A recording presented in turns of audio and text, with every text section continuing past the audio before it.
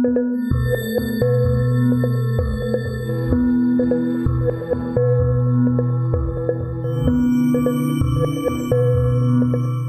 back to the History of South Africa podcast with me, your host, Des Latham. This is episode 122, and we're taking a walk alongside a wagon, living with the Voortrekkers.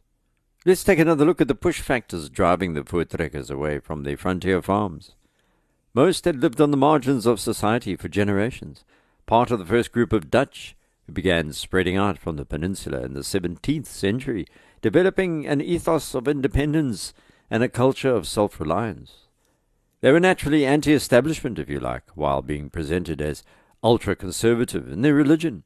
In modern terms, this implies certain characteristics, which creates a classic misreading of who they were. Remember, the first trekkers were not averse to marrying Khoekhoe and even amaXhosa women. It was only later that their conservatism morphed into a belief in racial separation. You know enough by now not to make the mistake of double-guessing our ancestors based on modern politics and society's rules. The prism of the present is a social blindfold when it comes to perception. It gets the crude and raw politician of any epoch into a logic gridlock, an intellectual cul-de-sac. There was no doubt that the actions of Lord Glenelg when he took over the Colonial Office in 1835 exacerbated the Boers' perceptions of the English. Remember how he had met Andries Stockenstrom, the Dutch Swede, who had briefed him about how the Khoekhoe servants were treated in the Cape. Glenelg then overturned decisions to move the frontier to the Kai River, an action which marked him both as a blunderer and a misguided liberal. He was also to become possibly the most biased Brit against the Boers so far, and by the end of our story you'll hear of many, many more. Throughout August 1835, Glenelg had heard the evidence presented by witnesses at Buxton's Aboriginal Committee, who presented a variety of experienced viewpoints on the circumstances of the Cape frontier. When Glenelg heard from Andries Stockenstrom, the Boer who was born and raised on a Cape farm on the frontier, whose overall experience was acknowledged as the most extensive of anybody's, it was a hearing that lasted for days.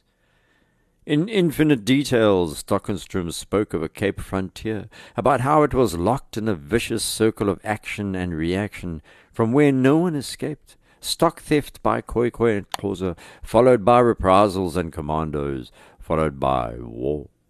Rinse, repeat. Stockenstrom further told Glenelg that 9 out of 10 reports of stock theft were actually fraud, that the frontier Boers and the British settlers were lying and wanted to enrich themselves at the expense of the indigenous people. Then, when the commandos punished the Xhosa for actual stock theft, the settlers targeted the wrong people.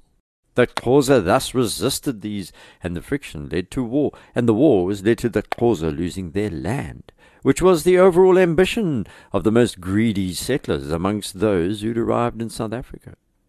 Glenelg was also briefed by Major William Dundas, an artillery officer who served as Landros in Grahamstown, a man who was no friend of the Xhosa. And even he told Glenelg in a chilling session in 1835 that the price that would be paid for Governor Benjamin de Urban's new province called Queen Adelaide would be expensive, enormously so. He wasn't talking about right or wrong, he was talking about pound and shilling.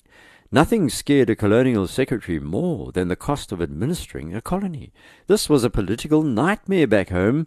The citizens were happy to boast about their empire, but very unhappy paying for it. Dundas pointed out that there was no way to defend this new province, vast as it was, and if it was occupied by soldiers, he warned that the amaXhosa would go to war incessantly. It would be white upon black, and the blacks would fall back, and then it would be black on black, a conflict driving onwards and deeper into the continent. Then Glenelg heard from Captain Robert Aitchison, who outlined the trials and tribulations of Maqoma. He had a high opinion of the man, but as an enemy he was dangerous, and yet once he gave his word, he said Maqoma would keep it. Unlike the British, who lied constantly to pretty much everyone they'd met, then kidnapped Xhosa kings and managed to kill one. There's a lot of talk about the ethics of empire when it's cricket and when it's not, and the biggest hypocrites when it came to whether it was cricket or not were the inventors of the game. We've heard how Glenelg ordered the immediate abandonment of the annexed territory and said a new system of mutual security between the chiefs and the colonial government was to be instituted. Listening to all of this was the new King of England, otherwise known as the Duke of Clarence, King William IV, who had served in the Navy during the Revolutionary Wars. He saw firsthand how England let America slip away, and he had also fought Napoleon. This king was not too keen on handing over territory to anyone. So King William IV rejected Glenelg's order to overturn the annexation, at least at first. This flummoxed the colonial secretary, who then tried to mobilize support from the cabinet against the king. As usual with these things, eventually there was a compromise. D'Urban was told in December 1835 that the abandonment of his province he had annexed on behalf of the king was to be delayed. However, that the overturning of annexation was being considered at all was a bombshell for this poor bloke. Historian George Corey described Glenelg's order as perhaps the most momentous dispatch in South African history, which is pushing it a bit, but he was right, probably, in his next comment. There has probably not been one which has been so effective in moulding the characteristic troublous history of the country as this one. Our country is a conglomeration of chaos. This is no place for ninnies to hang out. This is not the Netherlands, or even frontier America, albeit similar. For anyone who's born and raised on our continent, and in our region, we know this. It's a territory moulded from a troublous history, folks. We may look like just another post-colonial frontier, but we are unique. Glenelg's momentous dispatch was 150 pages long, and expressed his view that the conduct of the colonists had in fact caused the Sixth Frontier War. He pointed to Harry Smith's scorched earth policy of destroying Xhosa villages as proof, and worse, it proved that he wasn't really a proper English soldier, as he rained vengeance upon the Xhosa. The province of Queen Adelaide was to be returned to the Xhosa, although that was only to take place at the end of 1836. Before then, D'Urban had the chance of changing Glenelg's mind. However, from the language of this document, it was clear that Glenelg was offering a sop to D'Urban. This was going to happen come what may. The territory was going back to the Xhosa. The shock inside the Cape Colony must not be underestimated. Here was this lord and mighty hoity-toity Glenelg passing judgment on the scrabbling colonists, living as they were on the front lines. How dare this bewigged political deployee insult their integrity? It's true, this story became the most deeply embedded consequence of the war in the colonial psyche. It was an imprint that never faded. It was bitterly mulled over for the next 100 years, and it was also an ironic mental shift. The moment that the English-speaking settlers became African, they had been thrown under the colonial bus by both their king and their country. They suddenly realized that their homeland was no longer their friend. The political leadership of the British government had turned them into aliens. They no longer recognized themselves as English. This would take another generation or two to play out, but folks, it was the moment. What we have to understand is that while this was going on in relation to the 1820 settler stock, further northeast in Port Natal, the settlers there were very much in favor of the British government. There were two different sets of English speakers, which we kind of lumped together these days. Interestingly enough, something like this was also going on in Canada and in Australia and New Zealand. The English speakers were grappling with their own nationality. But Glenelg's document left a psychological scar on British and Boer colonials. It was the first and last time in the entire 19th century that it forged an absolute unanimity and political common cause between English and Boer. And this also forged a new state of mind and hardened racial antagonism. The Boers found Glenelg's decision easier to cope with than the 1820 settlers. The Boers had never trusted the English, so it was time to leave. The Boers had always directed their own fate, while the 1820 settler was implacably tied to their country's foreign policy. The Boers were interested in land, but didn't really care for Glenelg's annexation of the province of Queen Adelaide. They'd still be vassals to the British Empire there anyway.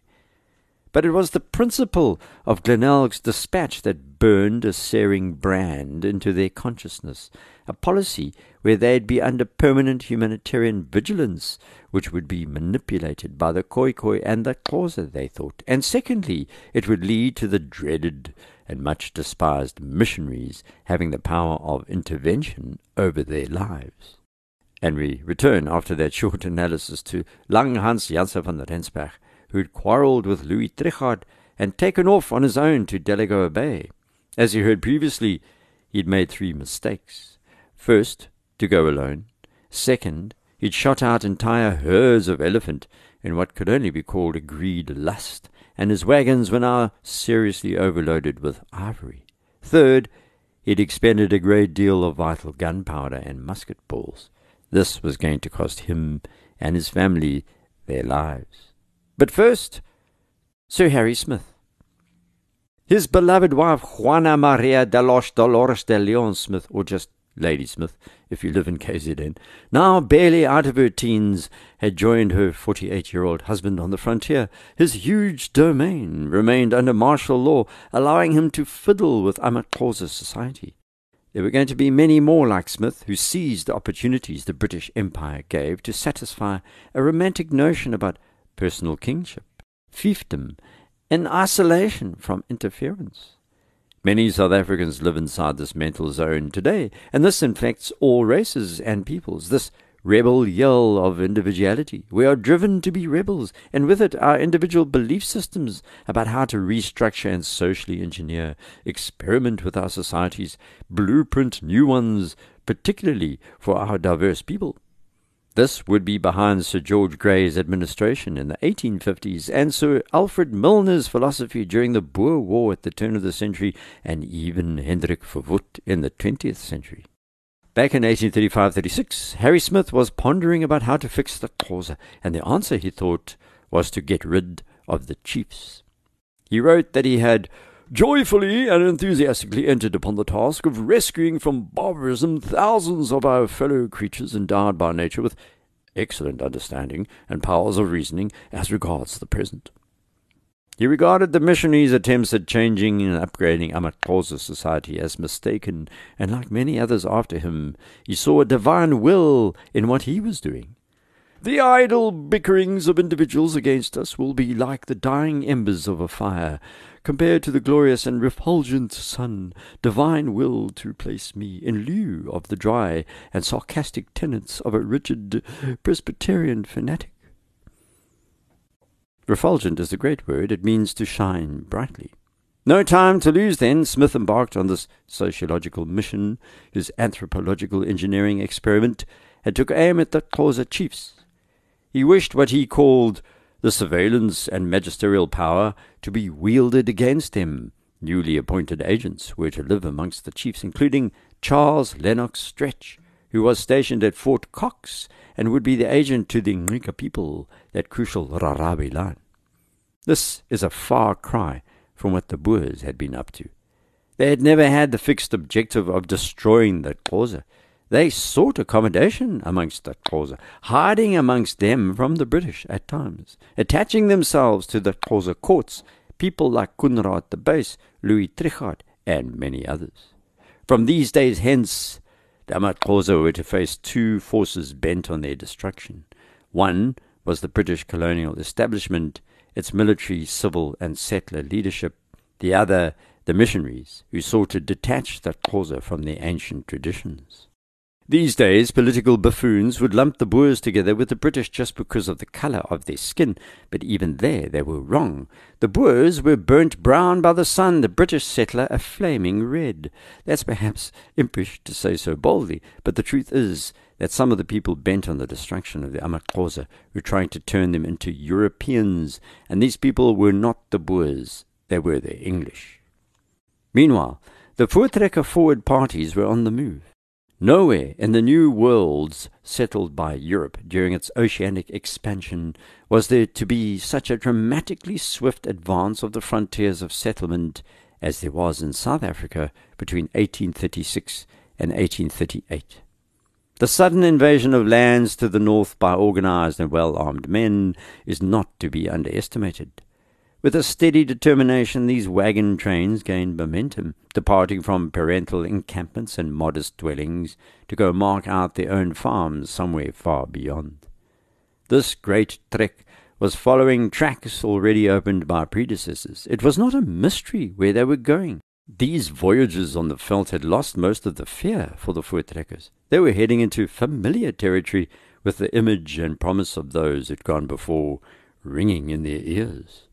By April 1836, one of these wagon trains, relatively small by the standards of what was to follow, under the leadership of Lang Hans Janssen van Rensburg, had taken issue with Louis Trichardt and headed to Strijdpoort, from where he planned to trek to Delagoa Bay. There he stopped at Strijdpoort, waiting for Andries Potgieter's 200 people to arrive. Potgieter's large trek party was on their way north. Van Rensburg had been told this, but after several weeks there was no sign of the man. So Van Rensburg and his now overloaded wagons took off towards the Soutpansberg, but one of his men fell off his horse hunting an elephant near the Sant Rivier and broke his neck and died. That was a sign of things to come. Van Rensburg turned southeast and set off for Delagoa Bay, hoping to secure the route to a port from where they could export their wares, avoiding the accursed English who now controlled Cape Town and were about to seize control of Port Natal. As they descended, the wagon train slowed. The cattle began to die, infected by tsetse fly, sleeping sickness. Van Rensburg was forced to turn towards Inhambane, which was closer, and he fervently hoped there'd be no tsetse fly there. He was wrong. By now most of his oxen were dying. Those still alive were very sick, thin, unable to pull their weight. And that was a problem, because Van Rensburg had stuffed his wagons full of ivory. So he resorted to pulling the wagons through the bush in relays. Perhaps he should turn back. Perhaps he should leave the ivory and push on in a couple of wagons just to make it out alive. But no, he kept on, crossing the Lebombo Mountains in June and reaching the Limpopo River, setting up his camp there to try and recover. Unfortunately, it was slap bang in the middle of the Magwamba people's territory, led by their fairly violent chief, Shoshangana. They were known as the knob-noses because part of their initiation ceremony included mutilating their own noses. Shoshangana heard about the ivory, the metal wheels, about the guns. So he ordered his lieutenant, Malitel, to attack the Boers at night, and they did. But the 9 men managed to hold off wave upon wave of Magwamba assault, the warriors being mowed down by the muskets. The trekkers were firing blindly into the night, the women reloading like mad. It was to be hours later, in the early morning, that what Trichardt had warned Van Rensburg came to pass. He began running out of ammunition. Having slaughtered so many elephants, their blood was going to be his family's blood. The Magwamba deployed a Khoekhoe trick and drove their herd of cattle straight into the lager, upending the Voortrekkers' defences, and they used the animals as shields, just as the Khoekhoe had done to the Portuguese on the Peninsular in the 1480s. One after another, the Voortrekkers were stabbed, including the men, women, and children. They were then dispatched with a blow to the head with knobkerries, the traditional African coup de grace. Louis Trichardt knew nothing of what was happening. His camp was on a salt pan northwest of the Soutpansberg Mountains. By now he'd been joined by Koenraad de Buys's mixed-race son, Gabriel, who had warned Trichardt of the tsetse fly threat and not to continue towards Delagoa Bay. De Buys, a character from our earlier podcasts, was dead by now, but his tribe of a few hundred were living along the Soutpansberg and beyond, and they had taken to robbing and plundering the locals. Back south in the Cape, no one knew yet what had happened to Van Rensburg. The authorities wouldn't have cared anyway. The missionaries had begun returning to their burnt-out stations at the end of the Sixth Frontier War, their properties devastated.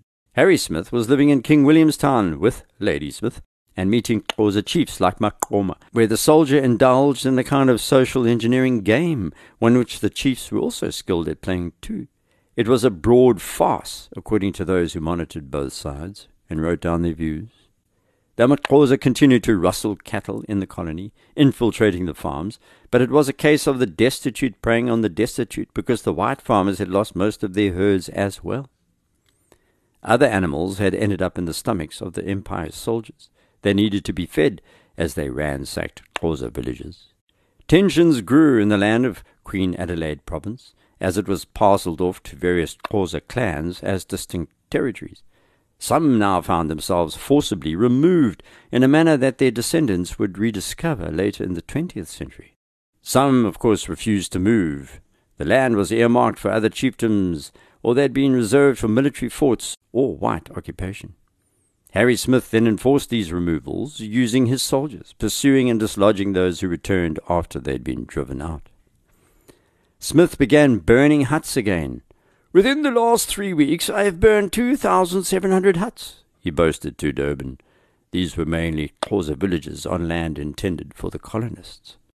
For their part, the Xhosa chiefs humoured Smith as much as possible, confessing remorse when settler cows were rustled, professing outrage at the delinquents among their people, praising Smith enthusiastically when he claimed he was going to advance their civilization, starting with eradicating what he called their witchcraft.